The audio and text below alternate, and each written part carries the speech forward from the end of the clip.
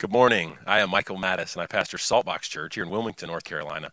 Today, we're actually wrapping up our Beautiful Attitudes sermon series. And I want to look into the camera and extend just a warm welcome to anyone who's joining us, whether it's on a podcast or on our Facebook Live premiere, or wherever you're consuming this.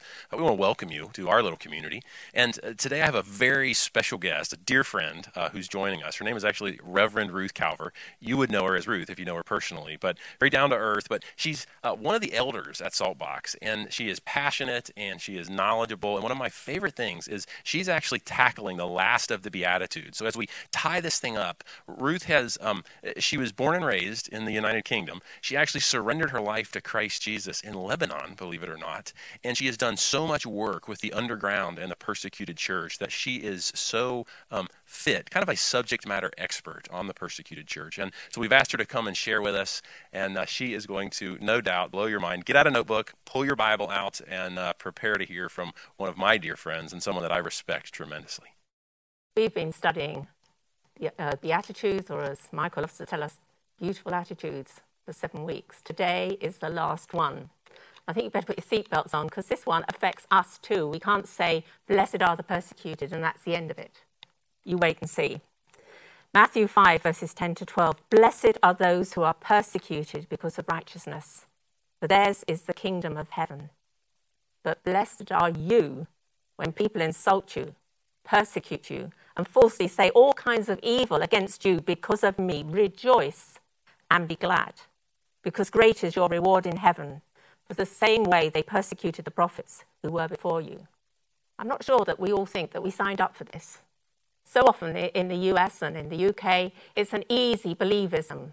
Give your life to Jesus, or accept him, and everything will be wonderful. Maybe health, wealth, prosperity, or just enjoy the ride. Yet over and over in Scripture it says about being persecuted. And we think it's for people far, far away. And here in the Beatitudes it says, not just for those out there, but first person, blessed are you when you are persecuted. That does make me feel very comfortable. So what is persecution? Right from the beginning of time, persecution has happened, and especially in the Christian world. You look at the prophets in the Old Testament, they ended up in weeping, in injury, being attacked verbally in every other way. You look at the disciples. Only one of them lived to an old age. We think that all of them were actually martyred except for John. Then we look at the apostles and how they were beaten up, how they were ignored, how they were treated so badly when places where they went. And why did they go? They were going to share the good news of Jesus. They weren't going there to win the lottery. They were going in tough circumstances in the worst of places to serve Jesus, and then they got horribly attacked by so many. If you really want to see a picture of one of the early church martyrs, I encourage you, if you've got Amazon Prime, to look up Perpetua, Perpetua. And there's this young mum, I believe she was 22, just given birth, breastfeeding, and the horror of what she faced, and yet she did it with such joy. It's so impactful and also speaking to your life, I'm sure. It seems inevitable that if we live for Jesus, we will suffer, unless we want to be a wuss and not do what God wants us to do. We just want to go through and go to church maybe once a month and think we've done really well at attending church. Don't expect to be persecuted, because in many ways I don't know that God thinks you're worth bothering with. He longs for us to really stand up and really surrender our lives to him. And if we stand out and speak boldly for him, we will be persecuted, but speak boldly with grace. Don't just power walk into people's lives. I've got 2 or 3 verses that say also about this being persecuted and what it means, and it's incredible. You know, in Romans 12, verse 14, bless those who persecute you. You may get persecuted and you feel like, I'm going to biff them in the face. But God says, bless them, and don't react, don't curse them.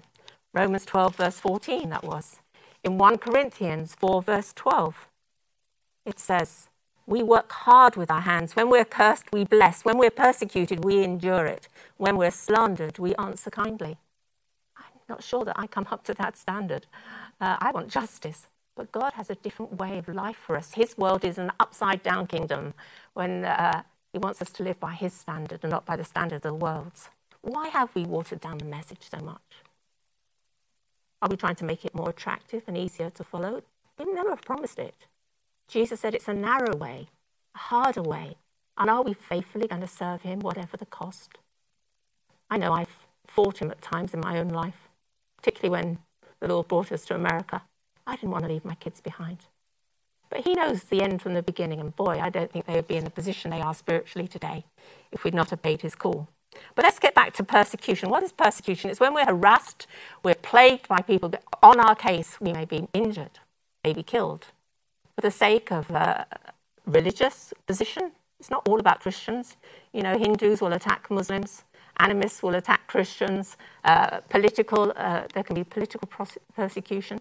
I remember reading a book years and years ago called Wild Swans from China, and it was the most horrendous story of women standing for the truth of what they believed in political ideology, and how one session it would be one side of the coin would be very right-wing or left-wing, and if you were in the wrong place at the wrong time, even though you'd been a hero before, you lost your place and were horribly attacked.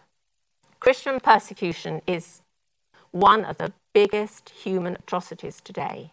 I would even say it's the biggest.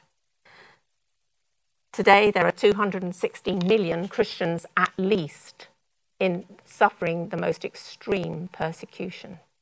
So there are many other countries where it's milder, there's persecution, but I'm talking about 260 million heavily persecuted Christians in the world. That's 1 in 9 of the Christians across the world. 9,488 churches were attacked last year because of persecution and people trying to upset the whole faith of the people in that community. There are numerous people who have been imprisoned or killed for their faith. We don't know those numbers. So many of those are hidden or easily disposed of. But they're part of families and they suffer for Jesus. But now they're rejoicing, they're in heaven. They are receiving the reward of how they've lived while here on earth. For 19 years, North Korea has been the most persecuted nation in the world. 19 years with no let up. It's so almost impossible to be a Christian in North Korea and survive. There was a little girl, she was a woman, but very tiny. Hae-woo was released from prison in North Korea, and she made her way to England to a conference. Very slight, very tiny, very, very thin. She was in prison for 6 years in a labour camp in the Gulag for being a Christian. Hardly anything to eat, terrible atrocities. She met up with 1 or 2 other Christians, and the only place for them to meet was in the toilets. Now, the toilets in a gulag are not smelling of some beautiful thing from Home Goods or somewhere else. They stank. No one wanted to be there for 1 second longer than they had to be. But this was the only place it was safe to worship together. And so literally, any Christians would meet up and would say some promise from Scripture to one another. And if they got caught, they'd be dead. We can't conceive of that. And they loved it when it rained, because when it rained, the sky, the roof was metal. And so as the rain poured down, the noise would go bang, bang, bang. And they could even try singing a little bit, just to worship God together. That's what it's like. That's what it's like to be in a prison camp in North Korea. There's a story of another guy who was in prison in North Korea. And he was beaten up, hounded by the prisoners. And he was beaten and beaten and beaten unconscious. And as he lay there, comatose, they would wait till there was a little eye fluttered. And they'd wake him up, and then they'd start beating and beating again. And this went on day after day. If you want more contact, more information on countries like North Korea, can I encourage you to contact Open Doors? They have a list of the 50 top countries in the world, the highest ranking countries for persecution of Christians. We all know, of course, of Otto Warmbier. I'm not sure if that's how you say his name, but last year he was sent back from North Korea, having been in prison for 18 months for stealing a piece of paper, presumably they said with, propaganda poster. And for that he was put in prison. They reckon he was probably comatose for about 18 months. 12 months, and then he was brought home after 18 months to his parents. But he only lived a few days. He was a young guy, just innocently playing about. And that's the end of his life. This is persecution. Where do we fit in? Jesus didn't come into the world just to die for us.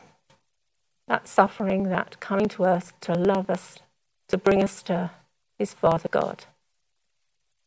Sometimes it's almost like it's all about us. It's all about us in the West. It's what God, that we're entitled somehow to an easy life. Entitled to something because somehow we think we've done something to deserve it. God did not come just for us. God loved the world so much, he gave his only Son that we might know him, that we might love him, that we might trust him with our lives, the whole world. I often get taken up by that verse, to whom much is given, much is required.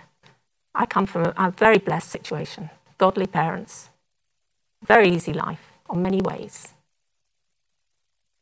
He longs that I live out of my safety zone, that I live boldly for him, that I do whatever he asks me to do. And that's true of all of us.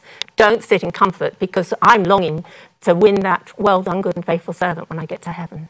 We need to stand with our persecuted brothers and sisters and realize that we learn from them and they just long to pray for us because their hearts are troubled because life is so easy. When life is hard, you go one way or the other. You either give up or you say, I'm not going to be beaten by this. I know Jesus is with me. I'm going to walk through this. There are 3 groups of people specifically mentioned in Scripture that we should care for. And that's the orphan, the widow, and the stranger. In other words, the foreigner. Those are the 3 that are specifically highlighted. We need to pray for our brothers and sisters, whether they're here as immigrants or whether they're overseas. We are family. If we've given our lives to Jesus, we are family with the most persecuted in the world. We need to care. How dare we ignore them? How dare we think we're safe from all these awful things that people say about what it is to be persecuted as a Christian? People I've met who are happiest in the world, happiest, I don't like that word, joyful, so long to just be together, to worship together, to pray, to read their Bibles. You've never seen people read their Bibles like Iranians, unless, of course, you're at the Wailing Wall in Israel and you see the Jewish Orthodox with the Talmud. But it's incredible what God is doing. The Bible becomes so alive. I know some of you are really suffering here. And a lot of that is because of your Christian faith. Maybe you've been married and your husband doesn't love Jesus. And you're divorced and you're going through tremendous opposition and heartache. Jesus understands you in your suffering and he wants to walk through it with you. Maybe the only Christian in your family, and everyone has a good old laugh at Thanksgiving and Christmas and love to have a mock at you and belittle you. That's what it's like to be a little bit persecuted, as many of your brothers and sisters are. Maybe you're at school and you're bullied because, you won't play soccer on a Sunday because your mum and dad say you need to be in church. That's hard. But Jesus loves you and he walks with you. Maybe you're being gossiped about by other Christians. They're trying to bring you down. They're trying to castigate your name. That's hard. But do we stand and say, Jesus, I love you.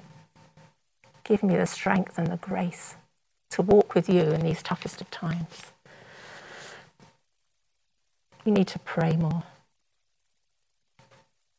To know that our Lord is with us and he never lets go of us. The joy of serving him and walking with him. How could we possibly say that the persecuted be called blessed? God is doing amazing things in the world. Amazing things. And I just got a story straight from Iran. This is brilliant. There was a drug addict. And he thought, I need money to get some more drugs. So he stole a handbag from somebody. Took it off, down the road, opened up the handbag. All that was inside was a New Testament. Furious he is, he throws it down. Goes to something at his mum and dad's house. Sees a handbag. Steals it. No, not another flipping red New Testament. But there it was. He'd so needed to get more drugs. So he read a few pages in this New Testament thinking, why has this appeared in Iran where New Testaments are very hard to find? Second time. So then he went out in the street and said, I've got to find some way of getting my drugs. And one of the Iranian trainees, with Christians who come to Christ in Iran, they're often trained for 3 months in the basics of the Christian faith. And there was one of them out on the streets telling people about Jesus. And he bumped straight into this drug addict. And he thought, oh, third time, I'd better listen. And this lovely Christian guy led our friend to Jesus. And now he's being discipled by this guy who met him on the street. Exciting things happen. They expect to see God do things. They expect to work not just in words and works, but wonders too. So many of them came to Christ by being in their home in the middle of nowhere and having a dream or a vision, and God revealing himself to them right there in their home. They are so committed to prayer. They will pray all night. That communion, that fellowship of being with their brothers and sisters, it's so tangible, it's so real. There's so much laughter, there's so much fun, there's so much devotion, there's so much kneeling on the floor and just weeping before the Lord. There's so many meals together. They just want to be together. So many of them are totally isolated from physical family because coming to Jesus is such a horrendous thing to happen in an Islamic home. That means you're cut off. You have no more connection with your family. But they'll do this because they love Jesus. They live in that total assurance that back in that beatitude, when Jesus said, blessed are those who are persecuted because of righteousness, because they've loved Jesus, they've committed their lives to him, and they want to live for him totally. But theirs is the kingdom of heaven. There's no, I'm not sure if I'm going to heaven or not. There's not any sort of, I'm not sure that I feel like meeting with the brothers and sisters at the church today. Or, I'm going to give it up for a week or so. No, there's that impetus to get together, to worship. I look on and almost think I could go through these things in order to have the joy that they have. They pray for us because life is so relatively easy here in the US. And they pray for us that we will not just skip through life in the easiest way we can, but that we will surrender our lives fully to him. May we actually do so. And I've met so many people who have gone through terrible things. My husband Clive and I, we were in India, and we were at a Bible college that we were supporting at our church from Connecticut. And that day, one of the students in the college, his name was Lucky, but he wasn't lucky humanly. He had gone out in the community evangelizing, telling people about Jesus, and he knocked on the door of a house. And they opened the door, and they took him upstairs. And they looked as if they were really interested, and they started talking to him. And then suddenly they grabbed this young lad who was 21, I believe, and threw him over the banister to the floor below. Lucky was very badly injured. He did survive. He was taken to hospital. And he's in hospital. And he was able to just about speak. And he said, I'm going back. I'm going back. This isn't going to stop me. I'm going back. That's why I love the persecuted church. They keep on going. When I would have given up hours and hours ago, thinking, why should people be beating up? And then scripturally says, then I've got to bless them. Is this possible? But with God it is, if we want to live fully for him. There were two Christian girls sitting in their home in Pakistan. Suddenly the door opens, and in walks someone and grabs one of the girls and takes her. She's not been seen again to this day. There were two sisters in Iran at home having dinner with their family. Again, Secret Service came in, and they whisked off one of the girls. The family gets down on the floor, and they're weeping and seeking God's face, and they're crying out for their sister and longing that she comes back.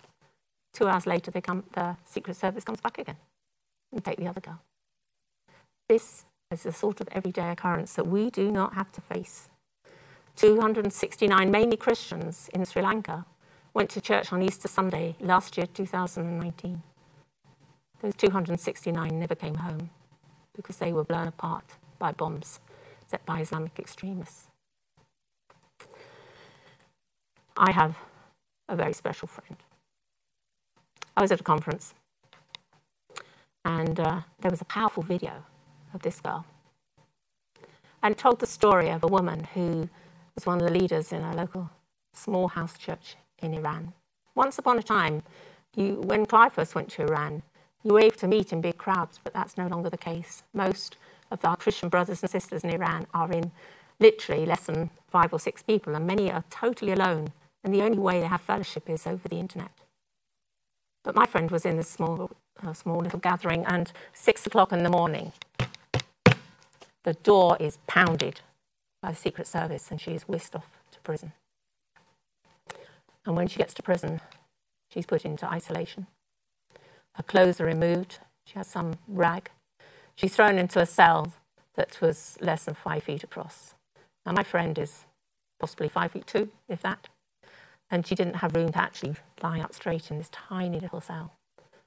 Her only bedding was a filthy, dirty blanket on the floor. There was nothing else. And she'd been beaten up, and she was just thrown into the cell. And she laid on the floor in these terrible circumstances, and she screamed out, God, I cannot do this. I cannot do this. I cannot do this. I cannot do this. I love you. I've served you. I cannot do this. This is too much. Please, Jesus, help me, help me. And as she did it, the walls of the cave, of the cell, rather like a cave, came down. And as the walls came down, there was Jesus. And Jesus said, yes, you can do this. I'm as here with you as much as I was outside. We can do this together. Come on. I will walk with you. I am with you. It won't be easy, but I will never let go of you. My dear friend, for 4 months, was in isolation. Every day she was taken blindfolded and was brutalized in every way you can think. At the end of the 4 months, bruised and battered and broken, but not her spirit broken, she was let out into the main prison. And these Iranians, they're absolutely hopeless. If you tell them not to do something, they'll do it. And of course, she was told not to tell anyone about Jesus. And what did she do? She led 40 of the other inmates in prison to Jesus, including one of the prison officers, who she baptized in the shower. These are exciting stories. The church on the move. This is what church should be. Like church working in fellowship, enjoying one another, being friends, having food together, just living for Jesus every minute of the day. It was interesting. Last night I wrote to this friend. This afternoon I got an email from her. Very excited. She said, I was just writing you an email last night. And then I woke up and there you are, you've written to me. It's just so precious to have such close fellowship. People living in such tough circumstances. What's our responsibility? You can always buy Bibles, give money. I am very committed to a ministry called ELAM, E-L-A-M. And ELAM works with Christians in Iran, and obviously many who aren't Christians who are going to come to know Jesus, and in the wider Iranian area. And this is worth gold in Iran. A friend of ours, he pleaded for a New Testament. He got it. He was the 7th person to get the same New Testament. He was horrified when he got it because it was written on, pages were missing, all sorts of things. He devoured it. He was literally devouring it and not taking his eyes off it. The Word of God means so much. It's life. They've been under bondage. They've been under death. And Jesus has met them and they have surrendered their lives to him and they're on fire for him. So we can give. And that's not just for Iran. Find a ministry like Open Doors. Research what they're doing in many countries, including North Korea. See the 50 most persecuted nations in the world. It's tough business to be in. But I've always felt when I get to heaven, I'm going to be lucky to be in on the back door. Because these brothers and sisters of mine have endured so much. God is just going to pour out those rewards on them and welcome them.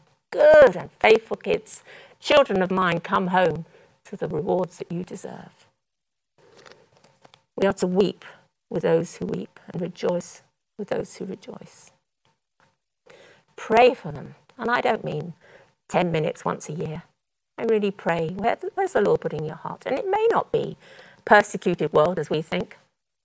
It may not be the Asias and Somalias and the Libyas and Tunisias and all these other countries. It could be somewhere like Spain or Greece or somewhere that isn't actually very Christ-centered. Get involved with some other people outside of America or outside of Britain if you're from Britain. Get busy, get your hands dirty, start caring for the world outside. We're part of it. We're family. Read up on other faiths. Don't be ignorant. Be educated. Read Christian biographies of people who suffered for him. Know that heaven lies ahead. You know, we live so often. I wonder how often we think of heaven. We think maybe, what are we going to have for dinner? Or where can I get my nice outfit for some dinner? Or We get so caught up with the things of this earth. We are here to meet Jesus. Heaven glows ahead. But do we go thinking, I don't want to meet someone from a persecuted church because I've never met one? So what do I do when I meet them in heaven? Do I get embarrassed and look the other way? Let's be educated. Let's learn. Let's stand together. Let's be family across the world. In any way we can be more educated, more understanding, more concerned, and may we learn some of those lessons that many of our brothers and sisters have learnt almost from the minute they gave their life to Jesus. Let's bless those who persecute us. Those relationships we have here in the US that aren't healthy, that aren't happy. Let's bless them and not curse. Let's be the children of God that he longs us to be.